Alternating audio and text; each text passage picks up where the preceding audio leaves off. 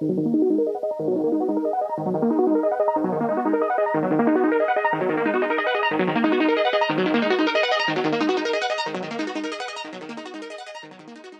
everyone, welcome to Spin Cycle Podcast. It's the podcast talking to the personalities, the brands, and the groups that make the UK and London an incredible place to be a cyclist.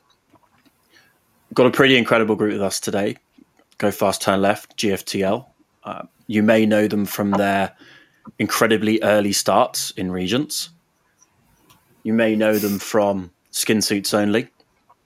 And we've got Chris, Ivan, and George on with us today, talking about themselves, how the club started, and then we're going to do a bit of a Q&A as usual at the end. So, guys, welcome to the podcast. Thanks for having us. Nice. So we do section one generally, just kind of, knowing who you are. I've got a vague understanding from maybe some of our interactions of WhatsApp and from social media, but Chris, maybe we start with you. How did you... who are you as a person? How did you get into cycling? Thanks for having us on, guys. I got into cycling unconventionally. I think maybe it's most people's way. And me and Ivan are all school friends, and we were trying to find a way other than skating to stay in contact and hang out. He suggested going for a bike ride, and that's when we discovered Regent's Park. And the kind of hostility and the elitism that you can see in cycling, I think it's still quite prevalent. We were riding around in T-shirts, trainers, and oversized hoodies, and a BMX helmet. That's the important feature. And we're just trying to jump onto these fast pace lines, which look awesome. From when you're a commuter, you see these guys kitted out and just riding for the speed, and that was the hook. From that point, we tried to jump onto a couple of these pace lines and just found there was no welcome. Maybe safety concerns, they don't know who's riding with them, but there's no way in. How do you get from commuter and enjoying cycling to this next step? There was no in between. And that's when we thought, we need to start something here and fill this gap. Amazing. How about Ivan? How about you? How did you similar sort of thing? I guess right. Did you catch the cycling bug a bit quicker? Were you quicker to embrace it, or were you kind of on a similar sort of journey? Yeah, I mean, as cliche as it sounds, cycling's kind of been around my life for a while. It's always kind of been there. I used to skate, like Chris said, and we used to go to the skate spot, and we used to BMX together, and so that was just a cool way to like get around. And yeah, I kind of sort of BMX for a little while, and then went into work, took some time off, kind of lost touch with cycling. And then it wasn't till maybe like 2016, 2017, where I was spending a lot of money on travel. Okay. And I wanted to basically commute to work, but for less money. So it's funny how it started. Were you in the office 5 days a week? I was, yeah, at the time. And I think I was spending something like £150 for a monthly travel card. Yeah. And I thought to myself, well, if I put that money aside for 1 month, maybe I could get a fixed gear bike. They're pretty cheap, easy to maintain, can get me from A to B. That's pure cycling maths as far as I'm concerned. That's the most pure form of cycling maths. And yeah, like I said, I told myself that it's going to save me money. Yeah. Be a lot cheaper. I'll get fitter, probably beat the train in the end. And yeah, it kind of like filled that need for kind of being fitter and also seeking adrenaline. And and I kind of loved it ever since then. Amazing. And yeah, that was kind of my pathway into cycling before finding Strava and bib shorts, and yeah, escalating from there. And George, how about you? How did you get into cycling specifically? Well, I used to cycle as a kid.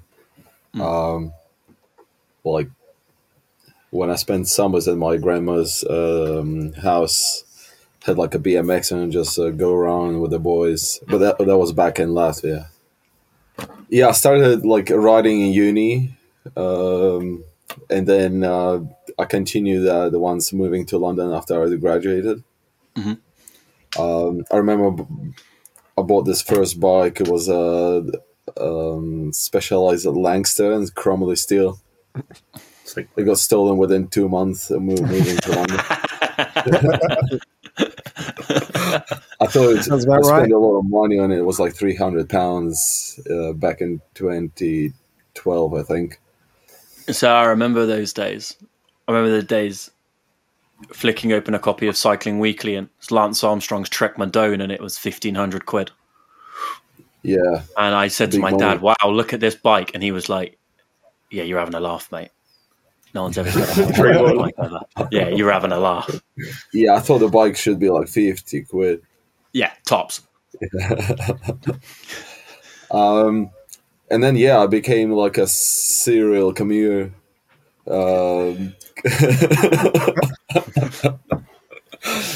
Because I used to row, I was quite fit on the bike, and then straight after rowing, I decided I need to do triathlon. So commuting was a no-brainer. More time on the bike.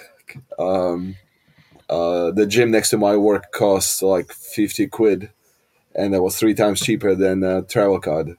Yeah. I mean, you could go there and shower and change, and plus you get a gym. But I actually was only there for the locker.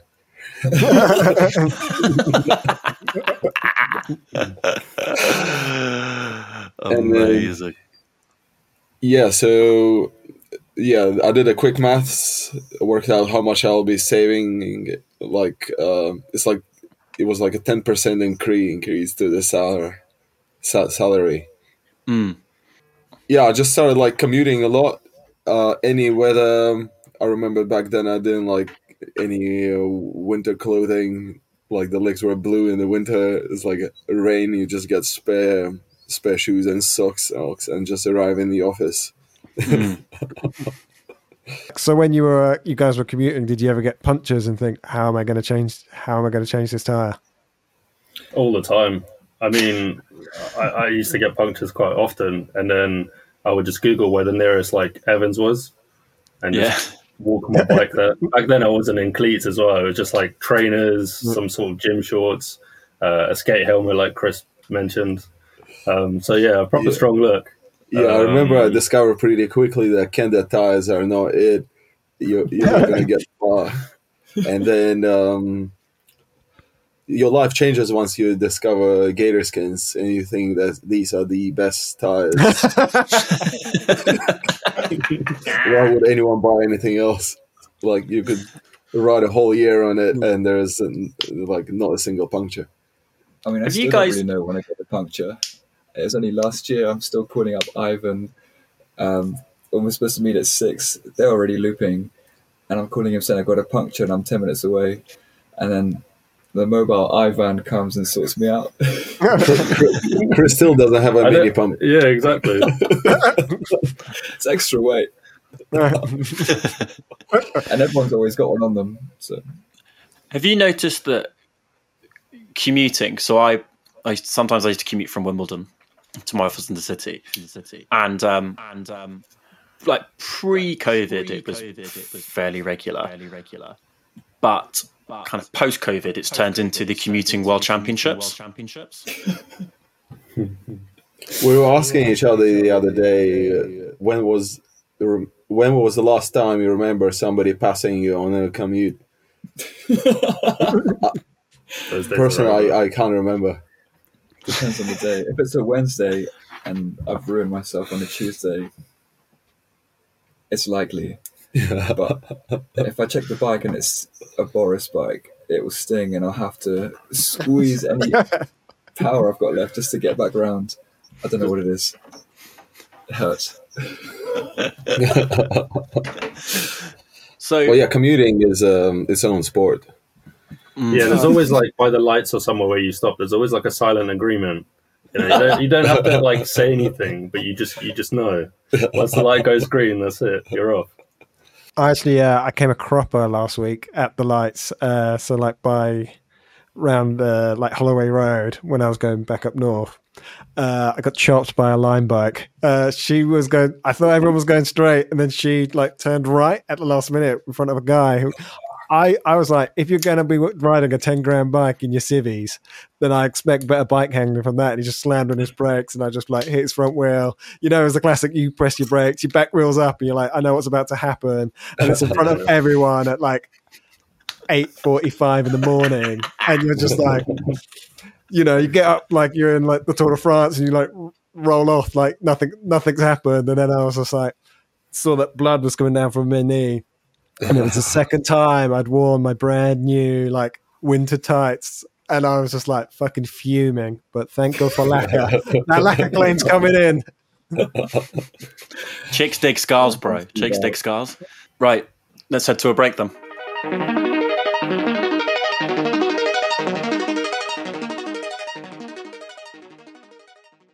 Welcome back, everyone. So, Ivan, how did GFTL start? So it started probably like 2017, 2018 kind of time. Chris and I were cycling together for a long time before this. And we were kind of starting to take cycling a little bit more seriously, building up the miles, trying to train a little bit more. And at that time, we were part of London Dynamo. We were looking for loads of clubs around London, and it seemed like one of the biggest clubs at that time. And so we joined together to kind of, get fitter, faster, and try and get a bit more knowledge.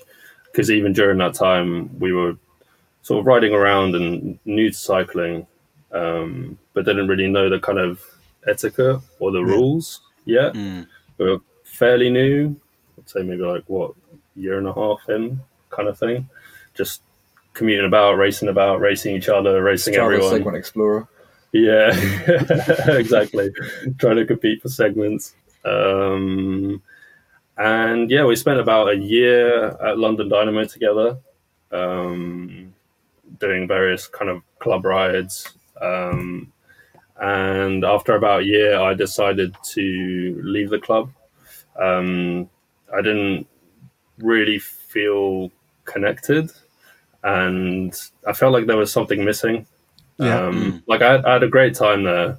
Some of the rides were really cool and people I met, but it just felt like, well, back then there wasn't really anyone kind of young really in the sort of cycling space, in the sense of that there would be loads of kind of 40s plus type riders or fresh juniors coming into the sport, and there was no kind of middle ground. So no millennials, basically. Yeah, in a way. And so, it also just felt a little bit rigid and restrained in the typical kind of cycling club fashion. Quite traditional. And I mean, Chris and I obviously coming from kind of skate backgrounds, it's a bit more rogue and maverick, and you kind of make your own rules a little bit, and there was nothing in the sport or in the scene at the time that was like that. And so I transitioned over to RCC. I decided to go with them because I saw that they had an app where you could log rides. And I thought that would be a cool way to use their app to log the ride, to try and get people who are like-minded to come and join and basically smash around the park. in a nutshell. So when was the first Smash sesh that you organised? So I ended up getting RCC membership for Christmas off my mum, funnily enough. And so the very first ride was in January 2018.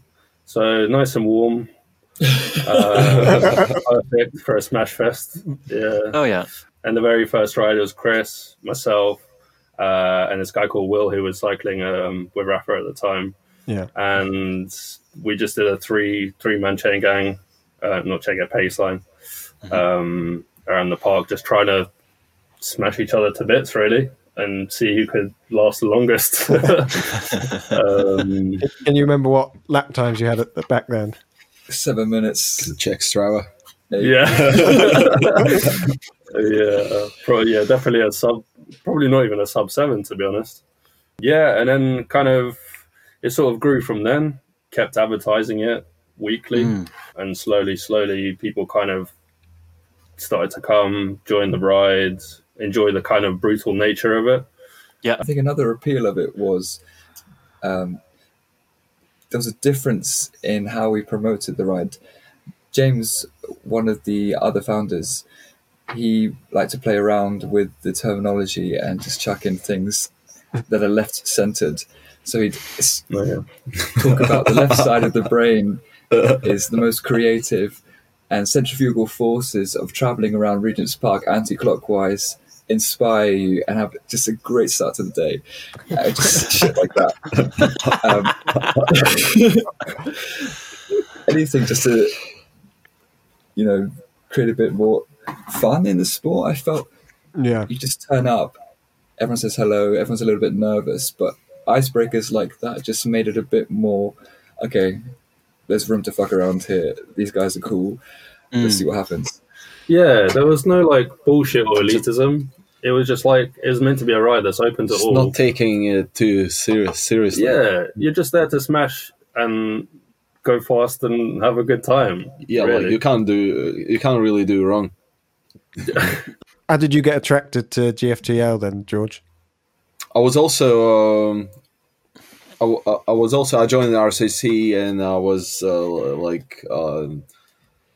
I want to have a good time. And I was like, look what's app got to offer. I looked at the timetable. It's this Tuesday morning, 6 a.m. Go faster and less. And the main thing was I think it was the only ride that said advanced drop. It was oh yeah, I remember that was a setting on the app. Yeah, because everything else was too social, 25k an hour. It's nah, I'm just not about it. I had a little break from triathlon, and my fitness wasn't there, and I really wanted to just get fit again. So I remember, I don't know how long you've been doing it before I came. It was was it early days? It was pretty early. Because I think I came in February. So. Then you must have started in January, but I thought also on the RCC app you could see the organizer, and Ivan had his red cyclocross bike. I don't think there was a picture of you, or you couldn't see it, but it just said Ivan Drovnin created this ride. I was I'll look for a guy on a red bike that looks Russian. So I turned up and I got my ass handed to me. I remember just good times, man. Ivan's a tall guy. He's 6'4", and I remember I picked his wheel in the rotation, and I thought, he's big. I'll get a good draft. But it was the worst position because the guy was just pulling so hard. I was fuck. See you next Tuesday. Back then, I was looking. It was 43k an hour. I was this is madness. How long am I gonna? It's February. It's really cold. Your lungs are burning. It's nah. How did because if you got the men and the women's record as we speak? Yeah, now we do. Yeah, I saw that. How did? I guess it's a progression of where you started, right? Because, like you said, you turn up and it was one of the early ones that was advanced drop ride, essentially a total smash fest, and it was 6:30 in the morning. When did the conversation start about? Actually, I think we've got something quite good here. I think we can take the records. How did that progress? Well, I think because of the light-hearted nature of it and the inclusivity of anyone's welcome to come and test themselves, we quickly found that there was a community developing. People were just interested in turning up and being quite natural, and that created a lot of trust, a lot of friendship, and this small community, it felt fitting to have a kit. And it just so happened that Rafa released the customs shop, so we approached them. Ivan's a fantastic designer. It's all he does in his spare time apart from accounting, and he just sent us this designer's blueprint of a blue kit. I mean, we went through about 50 editions. And I remember when it just came out. Ivan came out with like 50. Yeah, like, I was spamming that. we had like WhatsApp. WhatsApp group full of random jerseys with all sorts of iterations. And the beautiful thing was they put them on this model so it looks lifelike. This dream is coming alive. It felt like a dream just because you're establishing something. Putting a jersey and colours to an idea in a community just felt right at the time. And then once we had that first ride all in blue, it just felt like, yep, this is it. Everyone became a little bit more serious about the idea. And the kind of joke started becoming a reality. Because we'd always debrief in Rafa and be like, oh, can you imagine if we set up a club and started to do this properly? And oh yeah, maybe one day. At that time, RCC was disbanding a little bit. They kind of they used to have a race team, and then they started changing the membership, and then it became less about they started changing the view on the community. So I think there were a lot of people who felt like, oh, we're better off having something of our own. Yeah. Are you able to walk us through the lap attempt, maybe men's or women's is most recent, right? That was 2 months ago or so. Because it's quite a high level thing. I think the three big segments in the UK, I think Box Hill's the biggest segment globally. And I think Regents might be the second of the most done segment in the world, from what I understand. So it's quite big having the both of them. Can you walk us through a record attempt, maybe the female record attempt, because it was most often?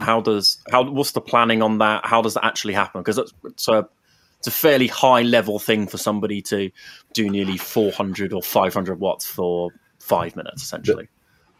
There is one guy who just tells us when is the best weather and it's time to go, and we assemble like Avengers positions a 445 and smash a fast lap.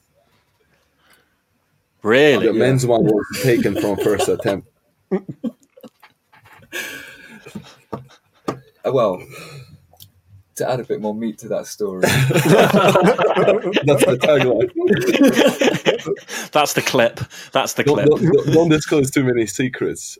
Only after they set up the speed bumps, Full reveal. We've got to give a huge shout out to Will Taylor, who was the architect and kind of master commander of organising this group of mavericks to be at a certain place at a certain time and be ready to perform at the highest level. Because it's one thing going around together and trying to beat your own personal records, but when there's a target set and it feels like the pinnacle of our origins.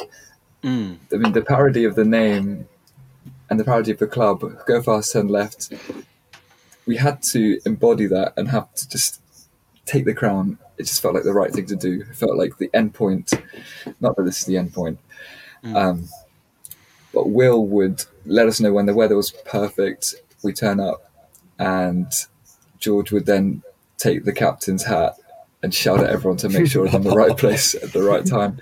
We were 1 second off with Charlotte's com attempt, and he lost his shit. He was shouting at everyone. No one could calm him down. And it took Charlotte just to look at him and say, George, that's enough. We're 1 second off. Let's go again. And she was the most determined one out of all of us. She'd have to complete each lap because we'd give her a lead out one by one coming off. Yet she was the most eager to go again when we wouldn't have achieved the attempt. So, Amazing. Yeah, she's incredible. Yeah. Amazing. Amazing. I mean, we were thinking about it from like, we always had an idea, but because we're like so disorganized, it never,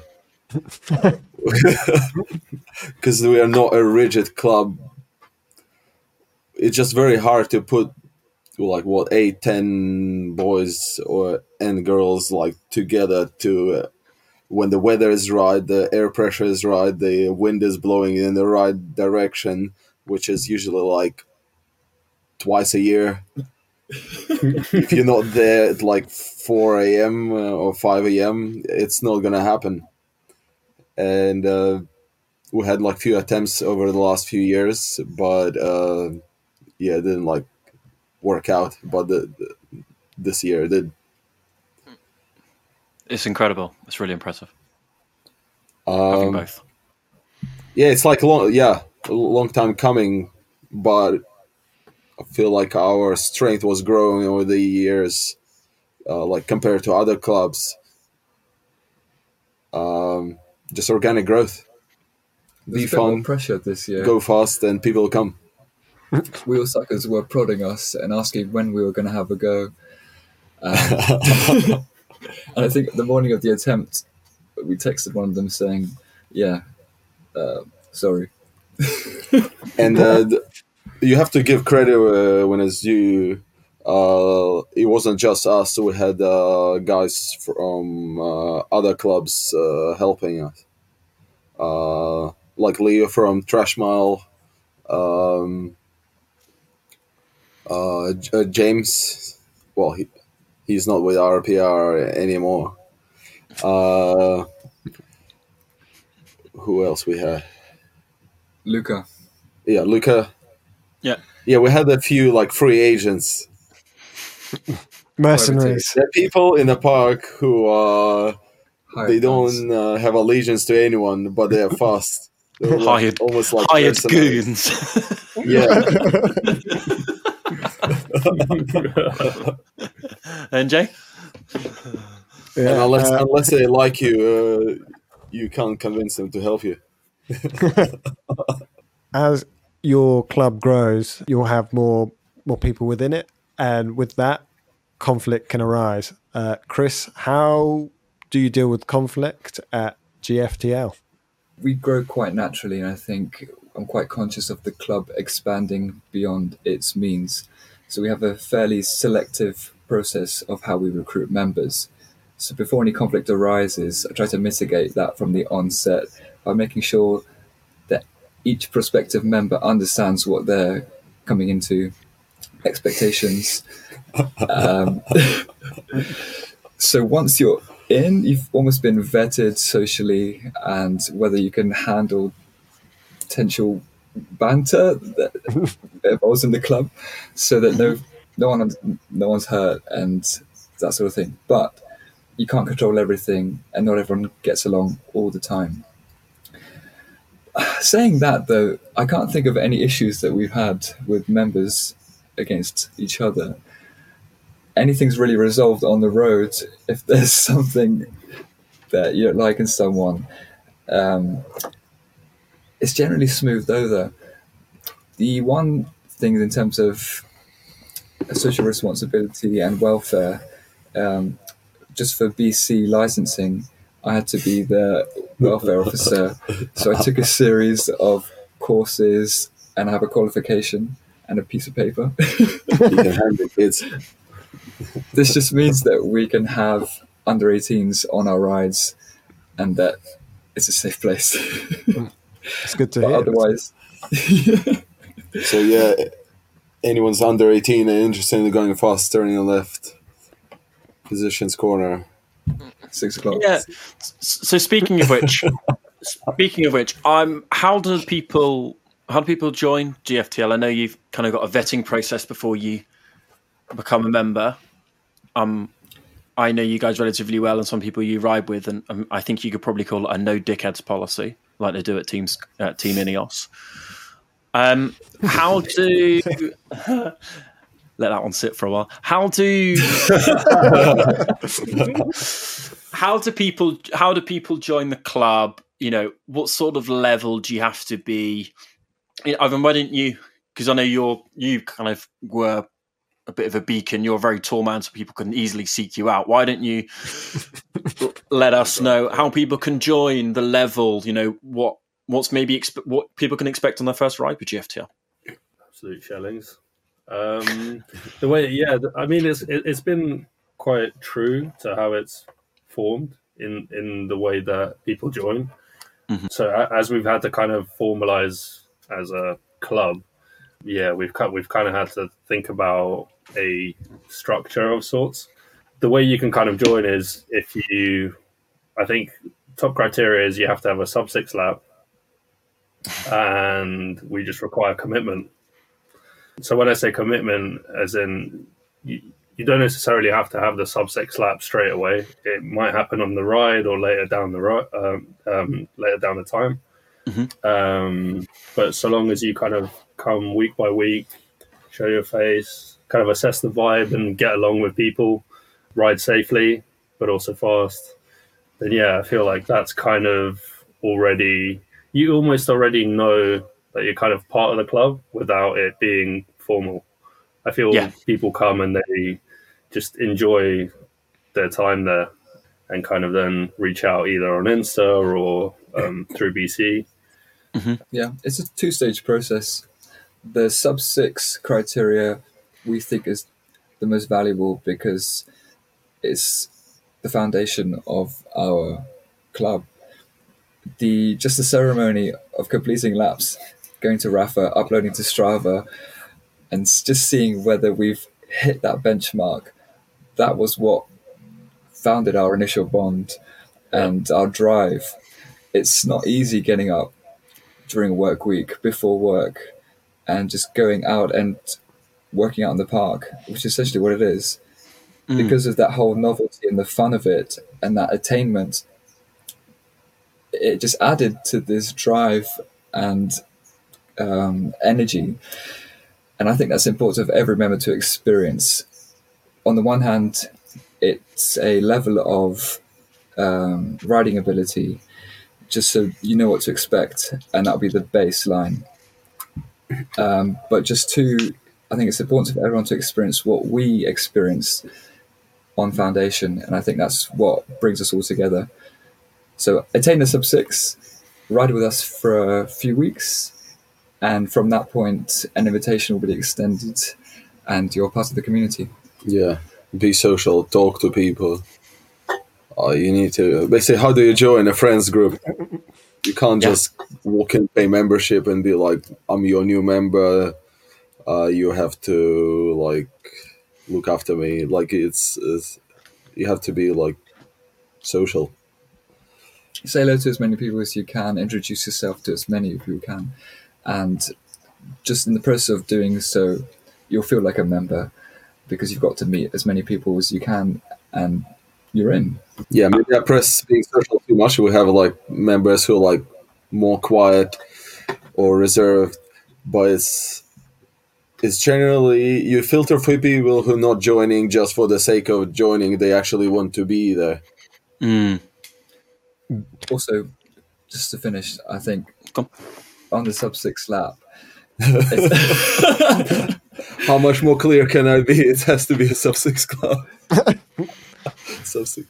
If it helps, I have a 6:03 lap. I could have gone under, but I don't want to seem like a bragger. So So technically, No, mate, tomorrow. that's not that. That's the gear cable rubbing into the carbon fiber around your bottom bracket. That's why you're not getting a sub-6 lap. no, I'm sure when I do my inner circles on Tuesday, which I haven't done in a while, and you all whiz past me, I'm sure that's what they can probably hear it. That's why I get such a nice wide berth from GFTL. They can like my warning noise. Can't say we're not safe. And then I guess the final section on this. I got a good story about what I'm about to ask you. How did your GFTL rave club start?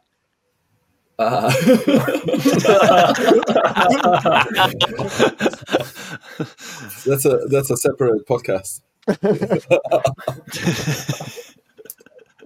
I think just naturally formed of you're sharing a bond in just pressing each other to the limit. There's a playful element to it. George has been into techno, and I think he was the driver in setting up an initial night out. I have another friend, Andre, who basically me and him were going out to raves and Printworks for like a while, and then I kind of like looked at the members in the club who would be keen to like race and rave on the same day. It's the same discipline. I think like what you said before is the fact that, you know, when people join, we're almost like friends. Even though we're kind of labeled as members, you're in some way friends. And so you just naturally kind of progress into, I guess, like probably like 90% of people in a club, I can go for a drink one-on-one because you like the people and you want to hang out. It's not always about being like in a big group. Yeah, most of us I feel like are connected on a personal level. That it's not that you just communicate when you're like doing laps in a big group. You can meet after work. It's social like that. Yeah, that's good. It's good to have, I guess, off the bike activities. Little game show for you.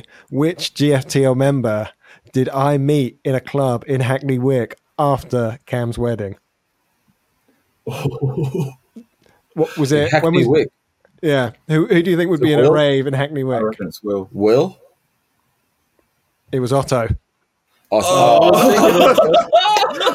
And when he saw the funniest thing, right, is so we were at Cam's wedding, and then 3 of us went to the Dolphin in Stoke Newington, and then we're like, let's go to Hackney Wick, and we went into like the Yard Theatre, and I remember it was probably about like 1 or 2 in the morning.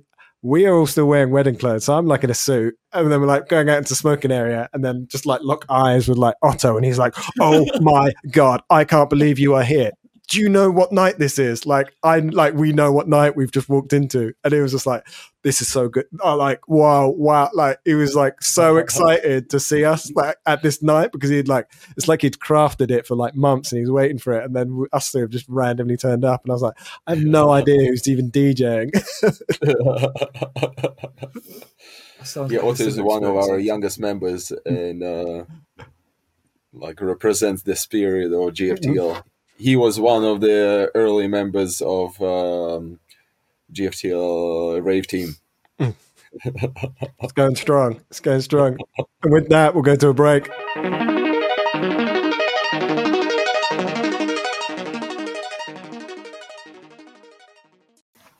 Hey everyone, welcome back. Going to do some quick fire questions at the end, and then we'll let the boys get on. So I guess I probably know the answer to this one, but what do you guys think is more pro? Do you think it's Richmond Park or Regent's Park? Is that a trick question?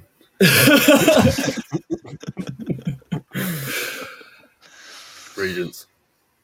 Yeah, hands down. Can't be Richmond with its current infrastructure.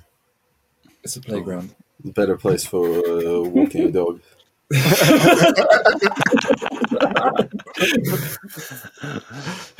We're looking for a new cafe spot in London. What cafe spots would you recommend? What's your favourite? start with One Shot. I think they've been there from the beginning for us. They've just been so accepting of the fact that 20 guys walk in with their bikes looking for a place to park.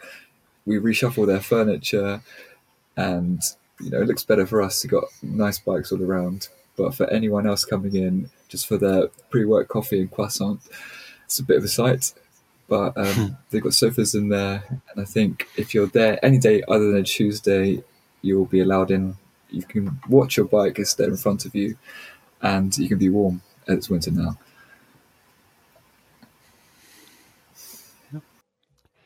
Ivan, would you agree with Chris's recommendation? I personally like Fortitude. I like their morning buns. Never been. They should bring in Klarna, the Fortitude. I don't think many people can afford Fortitude. It is pricey. What, £10 for like a bun and a coffee? Yeah. So. Try bag around there. Came to like £22 the other day for me. Oh my god. The cafe, the inner circle, is like pretty shit. I don't think I've actually been there.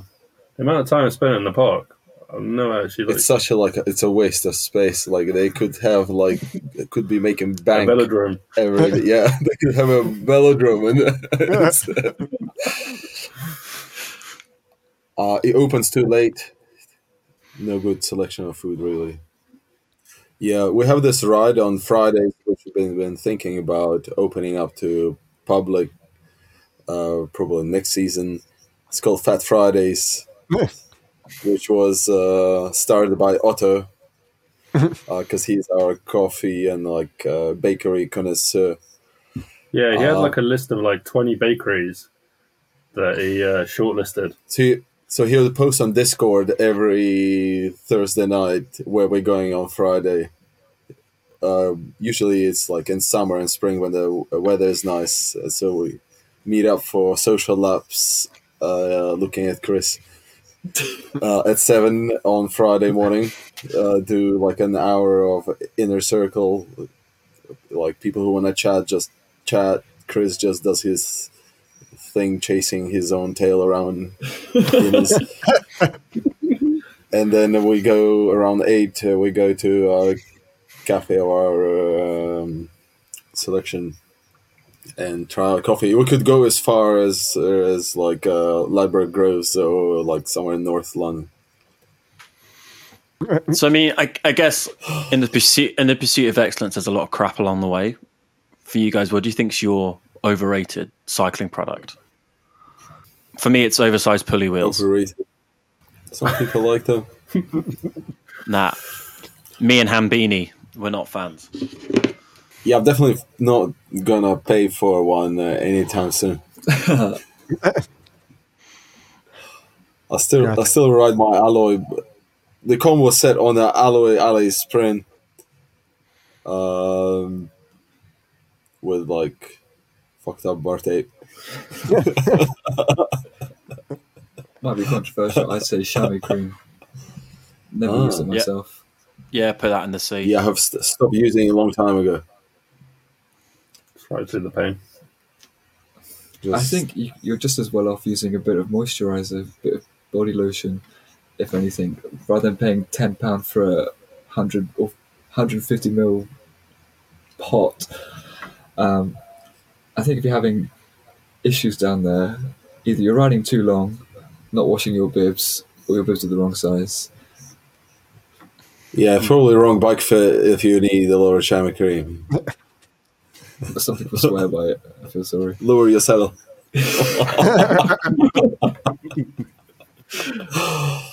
So maybe we'll get. Maybe I need to push forward my agenda here about white bib shorts. Yeah, what? Yeah. Me. Yeah, I don't know. Mathieu van der Poel. Mario Cipollini. Your favourite Remco. Remco's overrated. Just going to say that for the third time this week. What's your stand on the white bibs? And are we going to get a GFTL white bib suit because if that's the case, maybe I'll move back to London.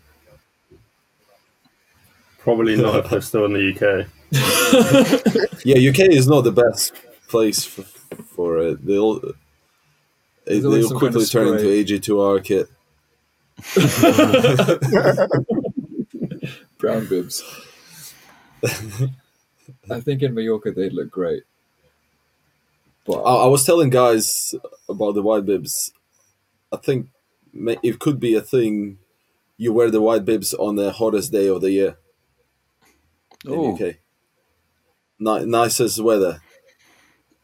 Everybody Plus wears 30. white bibs. Plus 30 is white bibs territory. Sunday best. Yeah. There's always that one day in the summer, and then you maybe you should have white bibs for then hanging in the wardrobe. They're a hard one to get right, I think. If you get the material too thin, you might be showing more than you want to. And if you catch a bit of rain and there's a bit of splashback, it doesn't look nice either. And then who makes white bibs?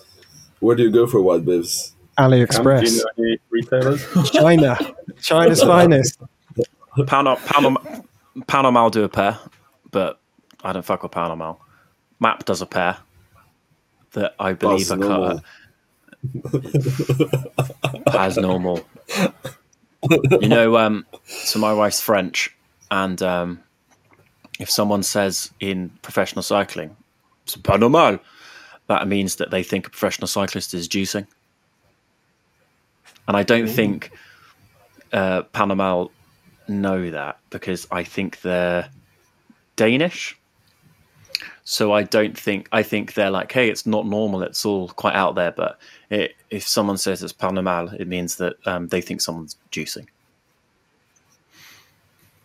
Cobbles or mountains? Mountains. Really? Yeah. Where were you last year for Mallorca? Yeah. Well, I'd like to think that at least with mountains, when you're suffering, you've got something nice around you to look at. Whereas on the cobbles, it's just covered in violated. shit. Especially if it's a wet day. I've never seen the appeal of cobbles, to be honest. Why would you bring your freshly serviced bike without any noise and just smash it into rocks? I just can't see the appeal. I can see the pleasure in watching professionals do it, but that's it. I have to say, I'm kind of a cobble climbing guy. You've got Cam a semi right now. So that means that hopefully we can count you in for the Spin Cycle Spring Social. Details to be fleshed out, but we're thinking it's going to be Pints and Pavé, which is all the pavé sections in London, and then you go to Lowlander and get more frites and drink beers. It sounds sick. That sounds good, yeah. All whilst wearing white bibs. We need that dolphin culture in UK. Yeah, there'll be an award for the biggest aficionado, and there'll be an award for that. And maybe it should finish at the Herne Hill. Yeah, you do all the cobble sections in London, and then you climb up Brixton Hill and finish the Herne Hill with a lap. In the velodrome, like Roubaix. Yeah. You took us through that, your sticker, and was it Lewis in the fixed gear race when that bike nearly hit him? Yeah. I remember watching that video back and just thinking George made a stupid move. Lou had just Best been move getting ever. interested in fixie, been really developing his craft, and saw George as a captain. And then George took the stupid move of undertaking him in this corner and just no space. And then he hits the barriers, and you just see him fly forward, and the bike is colliding into Lou, sticks out his arm to block it. And I was watching that video back, taking a screenshot of the moment that he connected. So, what were you thinking? I was trying to overtake, but it took me a little bit longer, and then we got to that pinch point, and I could hear Lou screaming like, what are you doing, man? And like, I can't crash out, Lou. Like, fuck this, and I just went into a barrier. I felt like I was gonna kill him, so I was like, I can't do this. Like, I'm just gonna take myself out. It wasn't long until Mark saw the appeal of what this could be and turned it into a meme. Inspired by the Michael Jordan NBA logo, he just took the silhouette of the moment that Lou blocked the bike and put it into the, was it red and Almost blue? like the Jumpman logo type. The Jumpman, yeah. Yeah. So- Yeah. but we put it on our club colours as well. Guys, it's been amazing getting to know the three of you. Honestly, I see a lot of the GFTL kit, you guys going around. I'm not up early enough to be in the park when you guys are there, but yeah, you got some nice kit. I know you guys are good fun because, yeah, I know you got some great kit. I know you've got really great people, and I really respect the fact that you're also dedicated to the fact that you've got those two records. So thank you for taking the time to be with us this evening, and we hope to see you soon. Thanks for having us So on. yeah, thank you for having us. Yeah. Thanks for having us. Ready for part 2. Always in for the beef in the park.